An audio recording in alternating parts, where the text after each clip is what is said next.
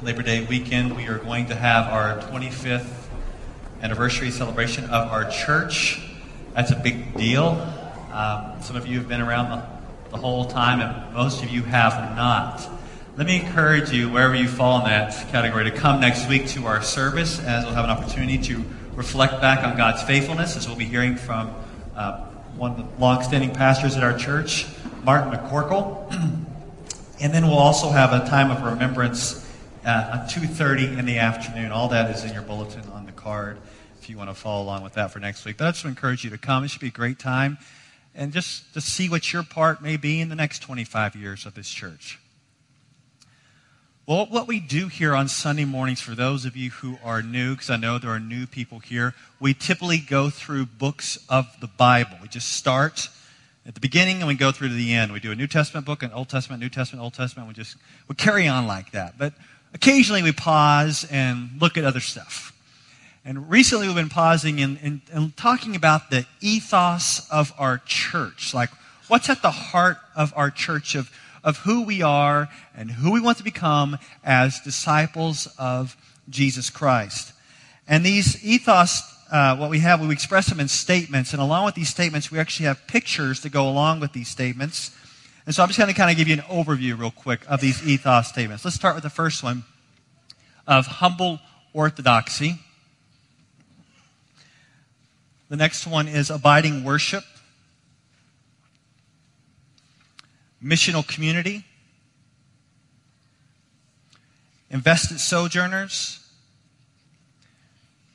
And pervasive gospel.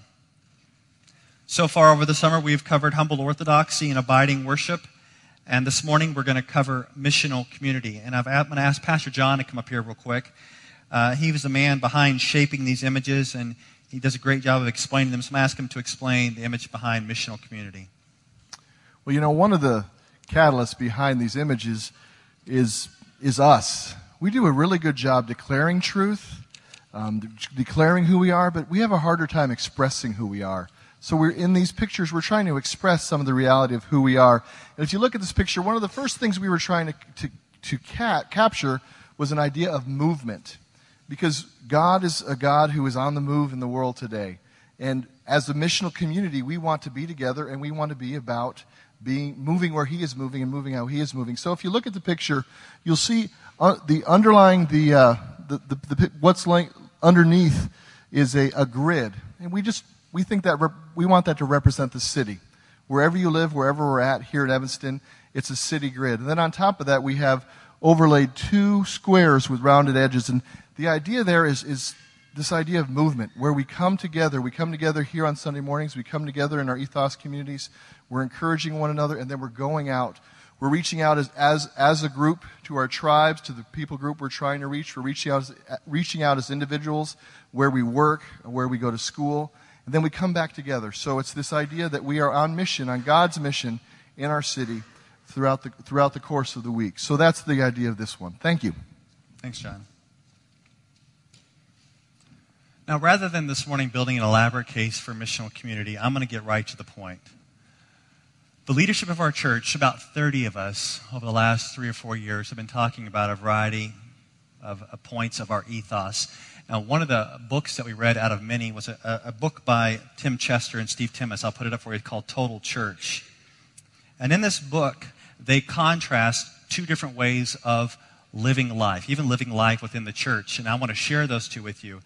The first view is, let me put up the image of you up here. The first view is the individual living life on their own. You move on to the image. The first one is the living life on their own. So this is you, maybe. You're an individual. You're juggling life. You're juggling your school and your family, your friends, and your career and your entertainment activities. And you're doing the best you can do. You're busy people. I know you. You got it all in the air. But occasionally you just get too busy and you got to drop a ball. And sometimes one of the first balls to drop, unfortunately, is church. So what do? You pull back, right? You pull back from community. You pull back for church because you're just, I hear it all the time. I'm just so busy. I hear that all the time. I'm so busy, Pastor Jason, I cannot be involved in church. And because you've been juggling and you just can't do it anymore. So that's one view of living your life. But the alternative view that they're trying to give us, let me give you this one, is seeing your life, rather than the individualized juggler, to see your life in community as spokes in a wheel. That you still have responsibilities, you still live real life, but rather than having you at the center juggling, it's the community of the church that you're a part of, the body of Christ you're a part of, and you're interacting with all these other areas of your life out of community. In fact, that's the way you see your identity in this community of the body of Christ. And here's a quote from Chester and Timmis. They say, "Church is not another ball for me to juggle, but that which defines who I am and gives Christ-like shape to my life."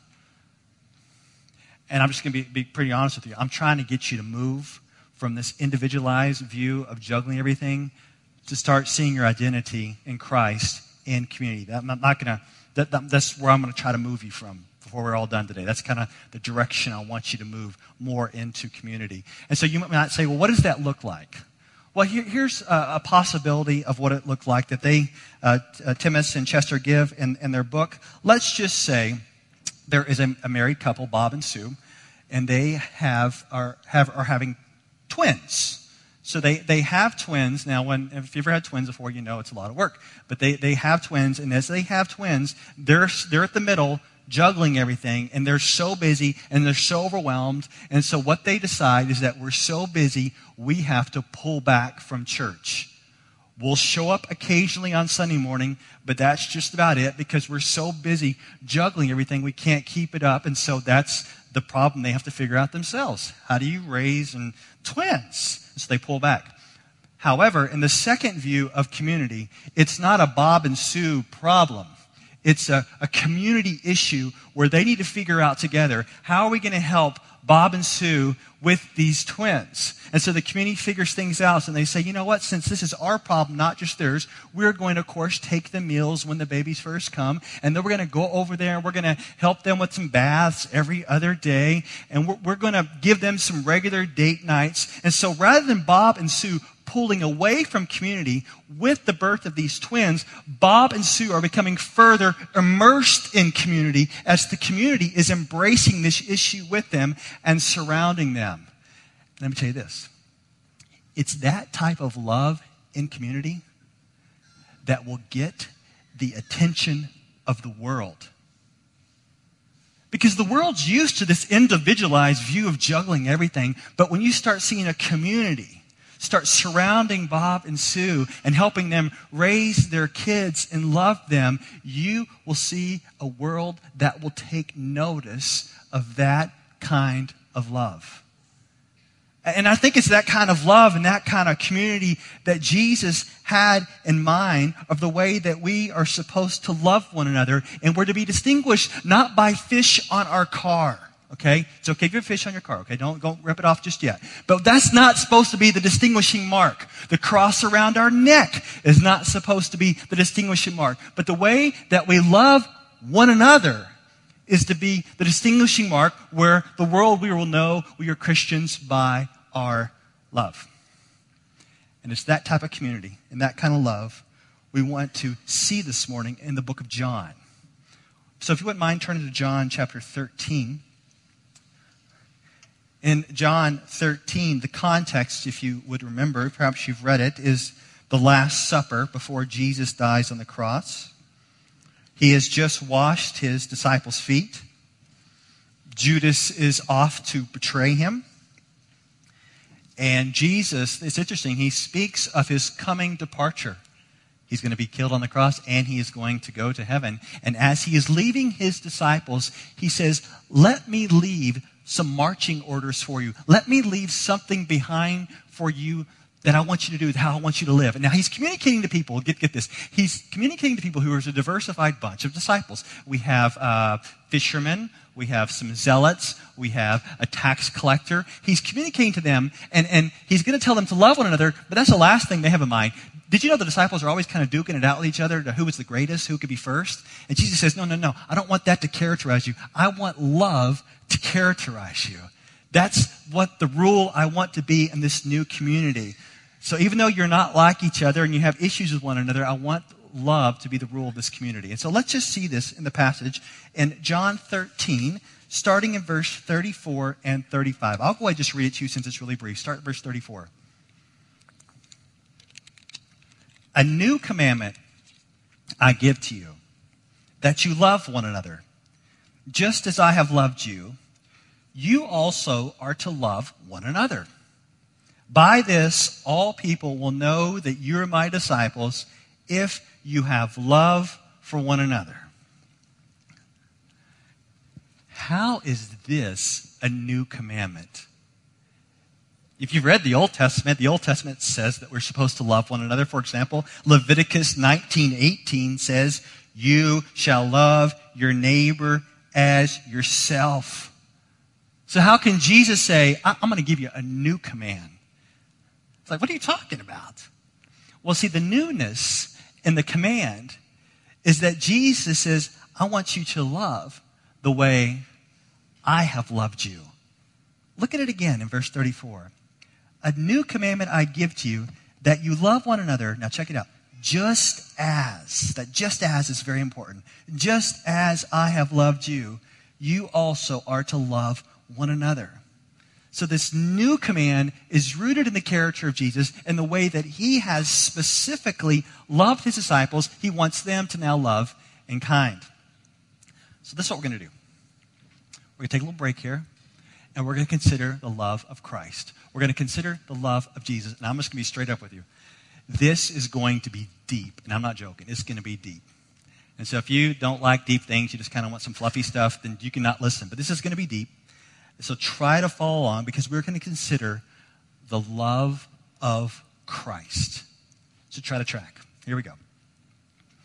From all eternity, the Son is part of the Trinitarian love of the Father and the Holy Spirit. Within the Trinity, there is perfect love. Now, I know it may disappoint you, and you may have heard this in Sunday school or growing up. Let me just tell you, I'm just going to break it to you.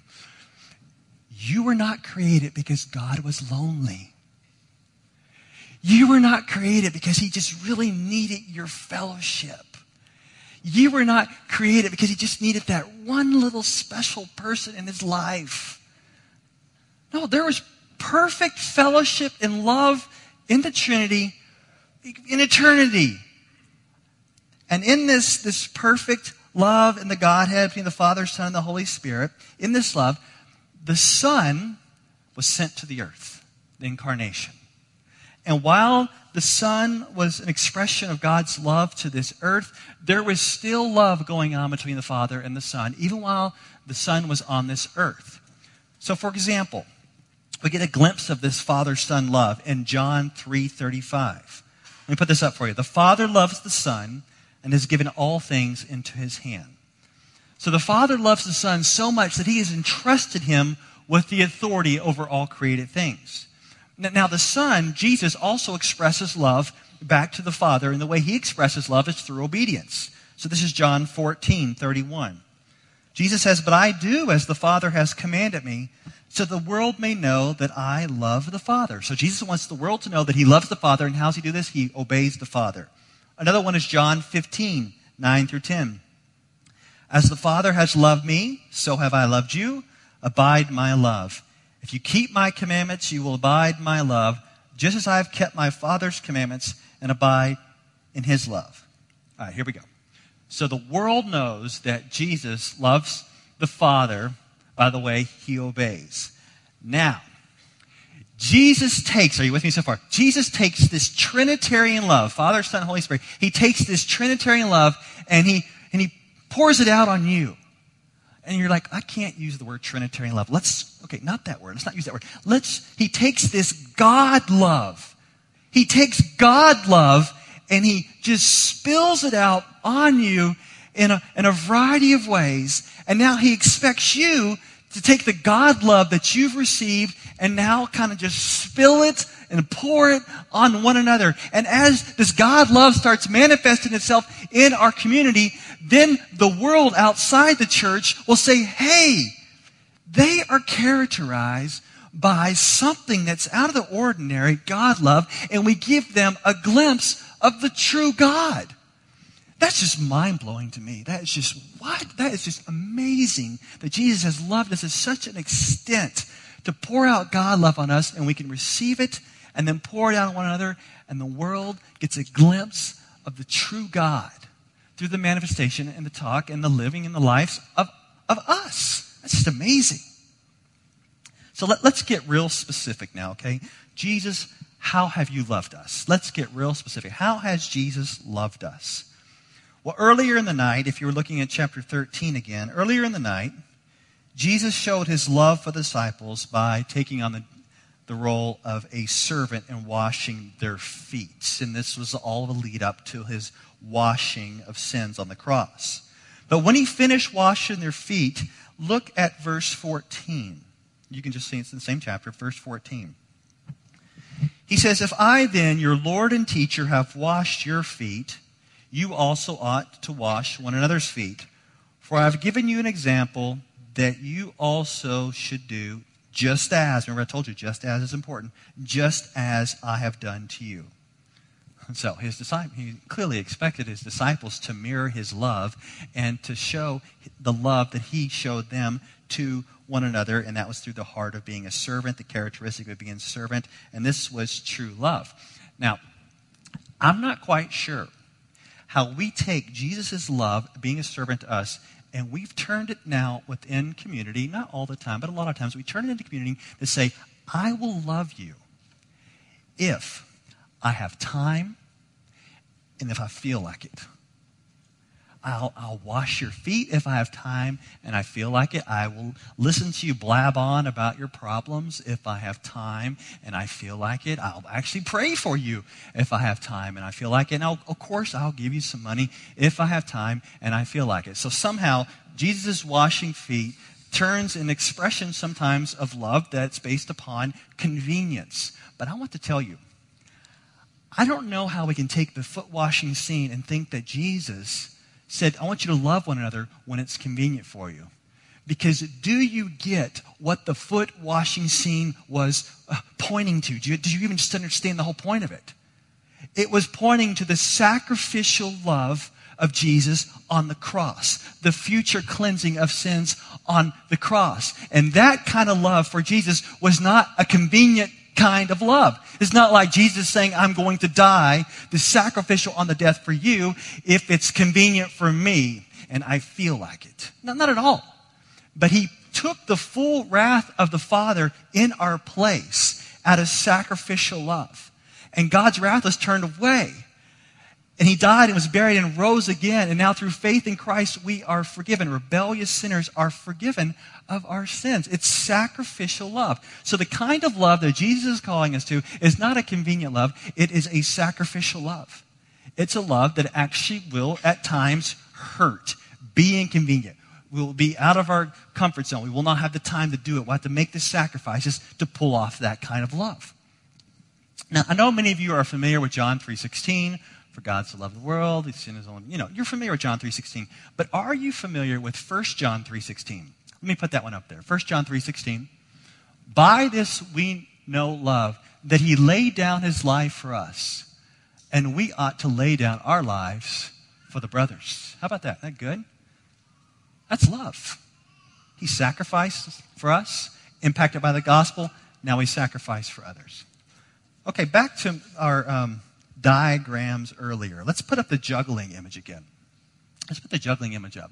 So if you're juggling life, and you come to church here on Sunday morning, and you hear that you're supposed to sacrificially love your brothers and sisters, but this is the way you're doing life, you think, oh, well, I guess I better schedule it. And so you get out your planner or your phone and you push in the day. I'm going to sacrificially love so-and-so. I'm going to pick them up at the airport at 10 o'clock on Friday night, and that's going to be my sacrificial love quota for the month. Because you're juggling everything. You're like, I can't keep up with life, and if I got to sacrificially love people, I got to schedule it. And then I can't do much of it, but I'll do one thing per month, 12 per year. That should be good. That sounds sacrificial, right? No.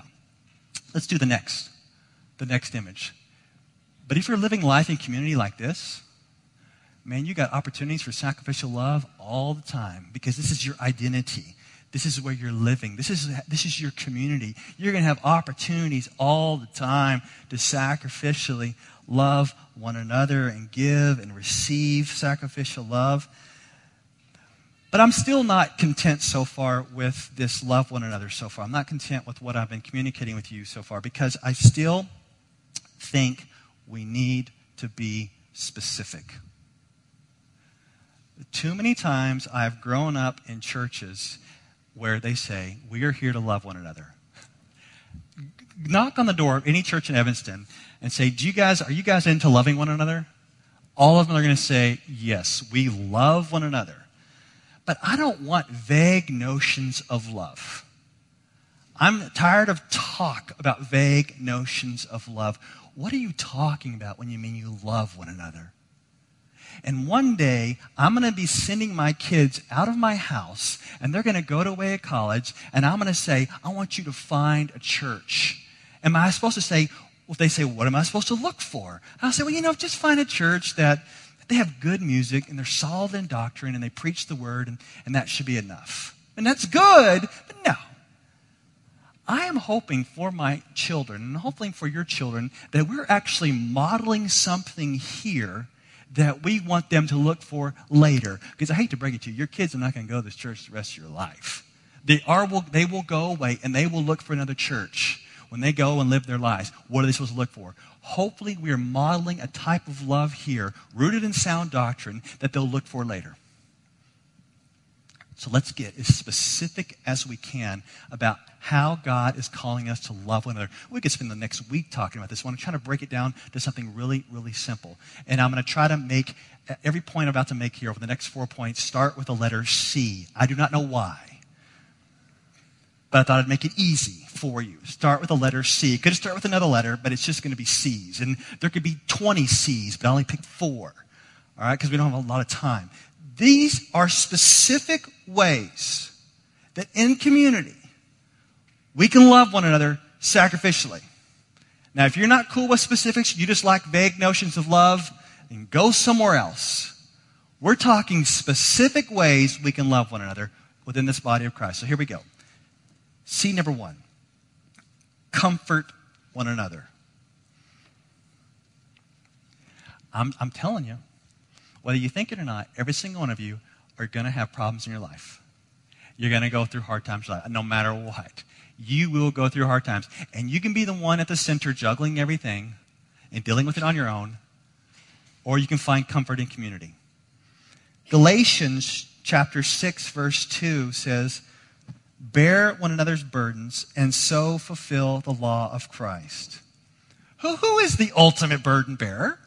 Jesus. He bore our sins, and now he's calling us to bear one another and our problems. Now, in our church community, we have a lot of problems. You have a lot of problems. I have a lot of problems. But there are actually reoccurring problems that are consistent within our church over the years. I could almost make a top 10 list of the reoccurring problems that we experience in our church and in your own personal lives. Not sin issues, just problems that keep coming up, consistent themes. And I would say near the top of the list that I've seen a reoccurring struggle happen over the years is a struggle with young couples, because we're a young church. I see a lot of young married couples really struggling with having children, with infertility. And it's such a painful time for the man and the woman. They don't know what to do. They don't know what's going on. They're crying out to God, and there's just a lot of pain and suffering that goes along with that struggle. Now, if you have the individual at the center, that means the individual at the center is just trying to figure out what they're supposed to do. And often what happens, if you struggle with this, it turns into you're almost like a silent sufferer. You suffer in silence. You take it into your different work and spaces, but you don't really talk about it much. And when you're trying to figure things out, maybe you'll look for advice on the internet, or you'll go seek other things out, but you're not quite sure what to do. But if you have community at the center, then the community says, you know what? This is not your struggle. This is our struggle. We're going to embrace you. We're going to love you. We're going to encourage you. We're going to advise you. And in this community, in this church, there are people who have struggled with this over the years. And as they've moved through that season, they walk alongside of couples that are going through that during that season of life. In fact, we have people in our church who can advise you through this season of what to think ethically, how to move this direction, move in that direction. But it's a community where we're going to say, you know what? You don't suffer in silence. You don't suffer over here. We're going to embrace you, and we're going to bear this burden with you as Christ has borne our burdens. And you know what? The world will take notice. Where we say, in this church, you will not suffer in silence. We will love you. In this church, we will walk with you.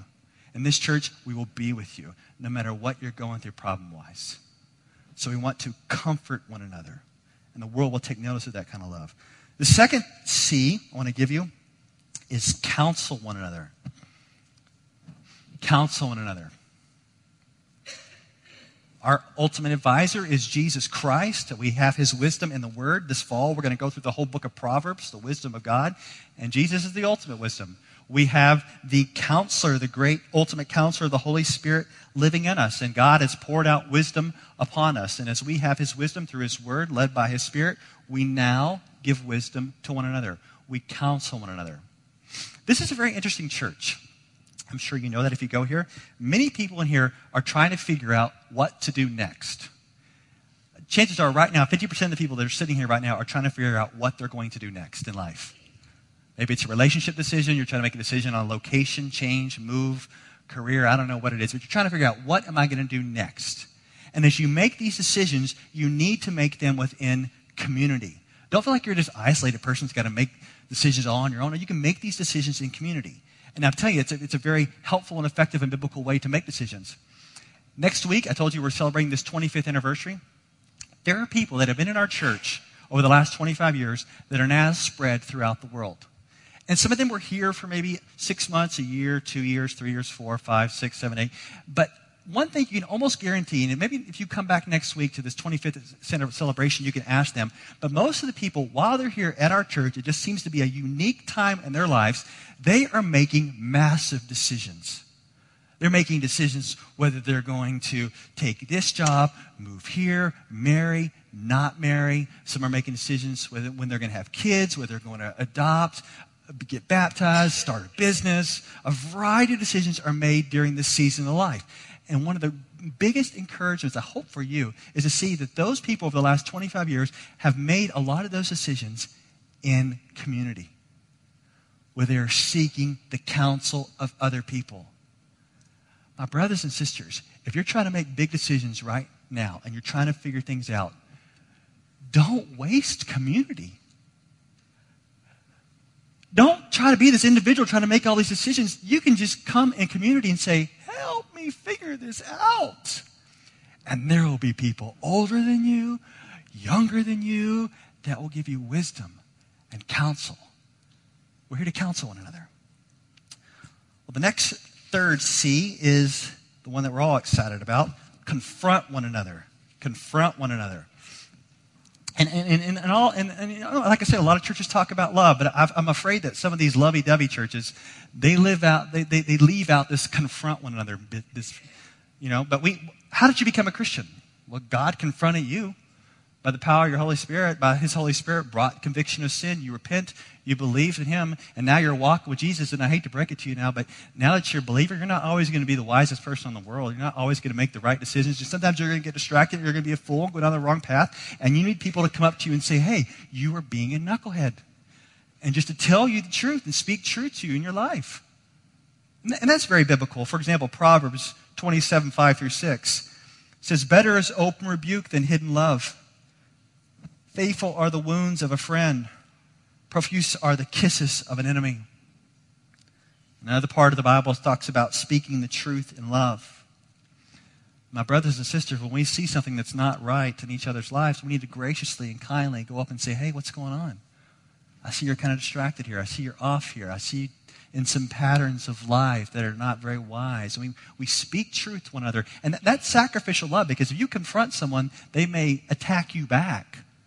but because we love them, we move out and we speak the truth, and we do it different than the world does. We do it with grace, we do it with the gospel, we do it with mercy, we do it with kindness, and we do it in the sense where we want the person to actually follow Jesus, to walk in the truth, and so we're going to confront them and speak the truth in love. And I think this is a healthy community to do that, and I see that happening. Not in an arrogant, boastful, proud way, but in a gracious, kind way. Let's keep that up. And the last C is a fun one. It's champion one another. Champion one another. 1 Thessalonians 5:11 says, therefore encourage one another and build one another up, just as you are doing. We want to be a church that is for one another, that encourages one another, that speaks well of one another, that you're not trying to tear me down. I'm not trying to tear you down. In fact, I'm going to speak well of you behind your back. I'm going to say good things about you behind your back. I want you to say good things about me behind my back. I want you to have my best interest in mind. I want you not trying to tear me down. I want you to actually advocate for me. I want to advocate for you. I want you to move ahead. I want you to grow. I want the best things for you.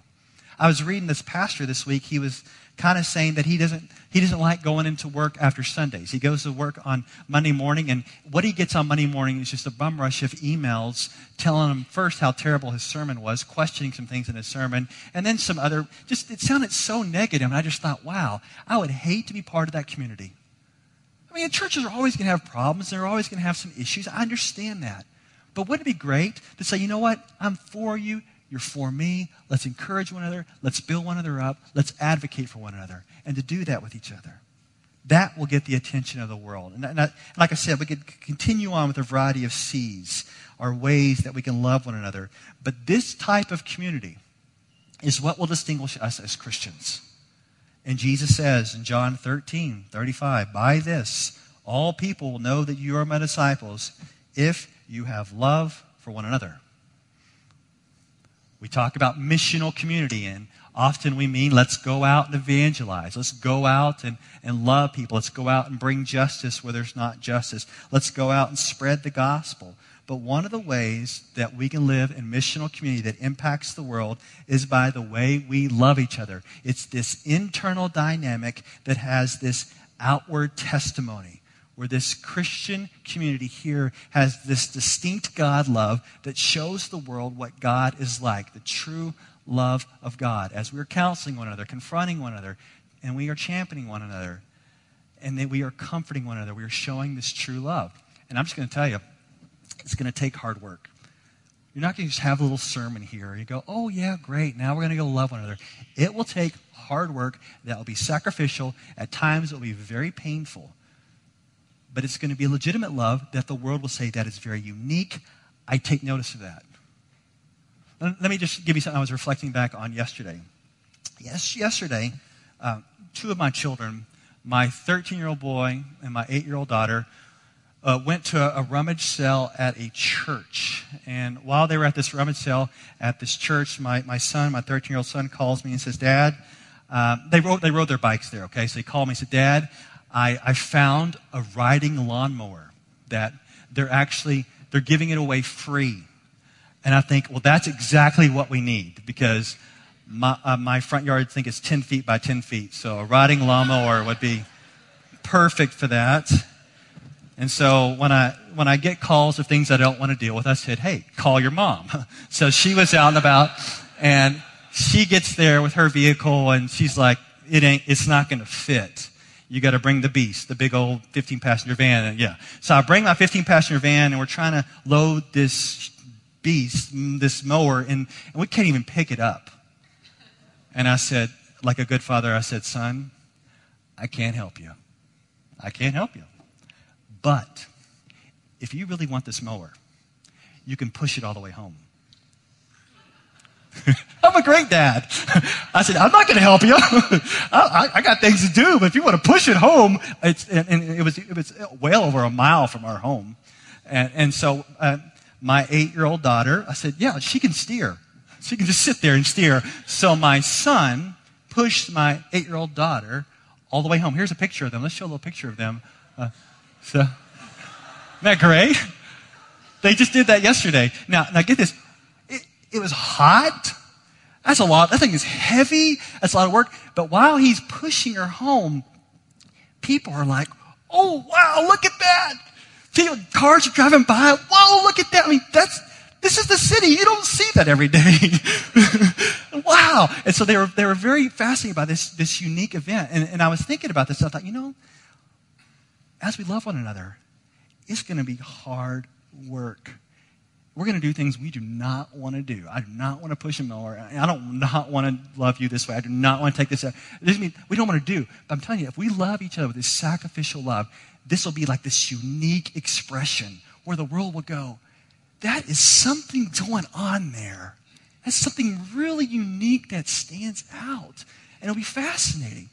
They will know we are Christians by our love. It's going to take work by God's grace. So what does this look like at our church, okay? You're in community at Evanston Bible Fellowship. What does it look like? And I'm going to be really brief here by just telling you two things. It's organized and it's organic. If you come from a church that has programs for absolutely everything and you want all your community organized, I'm sorry, you're not going to get it here. But we do have something organized, and it's something we call our ethos communities. And in our ethos communities, we live out our ethos. We love one another. Some of us have meals together. We get in the Bible, we study the Bible, we pray together, and we seek to break out of our comfort zone and actually serve people within our community with the gospel. But it's not just organized, it's also organic. This is the piece that some of us have trouble with. We're okay with the organized program thing, but it's the organic piece that's difficult. But it's that organic piece that I think where the love really takes root, it really kind of comes to life. It's where we're in each other's lives. We're having meals together. We're stopping off at each other's houses. We're in accountability. We're kind of living life in community.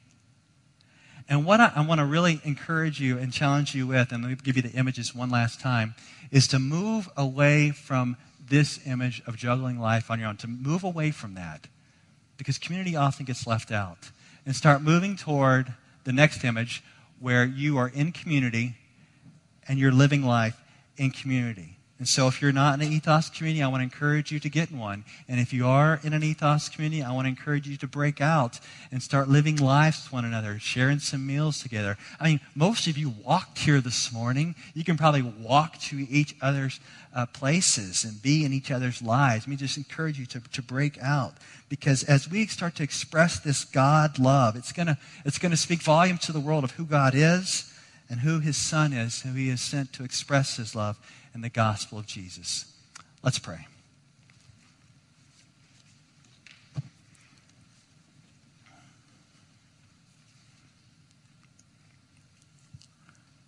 Lord, we're so grateful that you have loved us.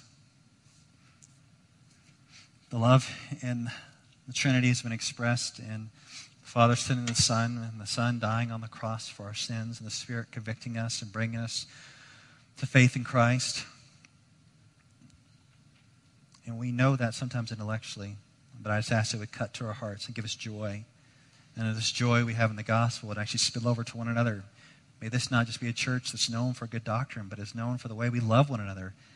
We're in each other's lives. And Lord, for those who are actually suffering here this morning, their variety of problems, may they be open with their brothers and sisters, open with what's going on, and may we comfort them and encourage them. And for those of you here who are trying to make decisions, trying to figure out what's next, may they be open about needing help in the decision process, and may we counsel them and encourage them. And for those in here who are in sin, who are distracted, may they be open about their sin so that we can lovingly confront them with the gospel and give them hope of change.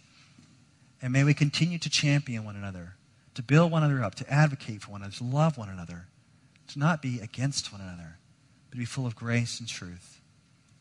And Lord, I just ask that this community, this missional community here, would impact the world by our love for one another and our truth speaking of the gospel. May significant things happen within our community and within our city. We pray this in Christ's name. Amen.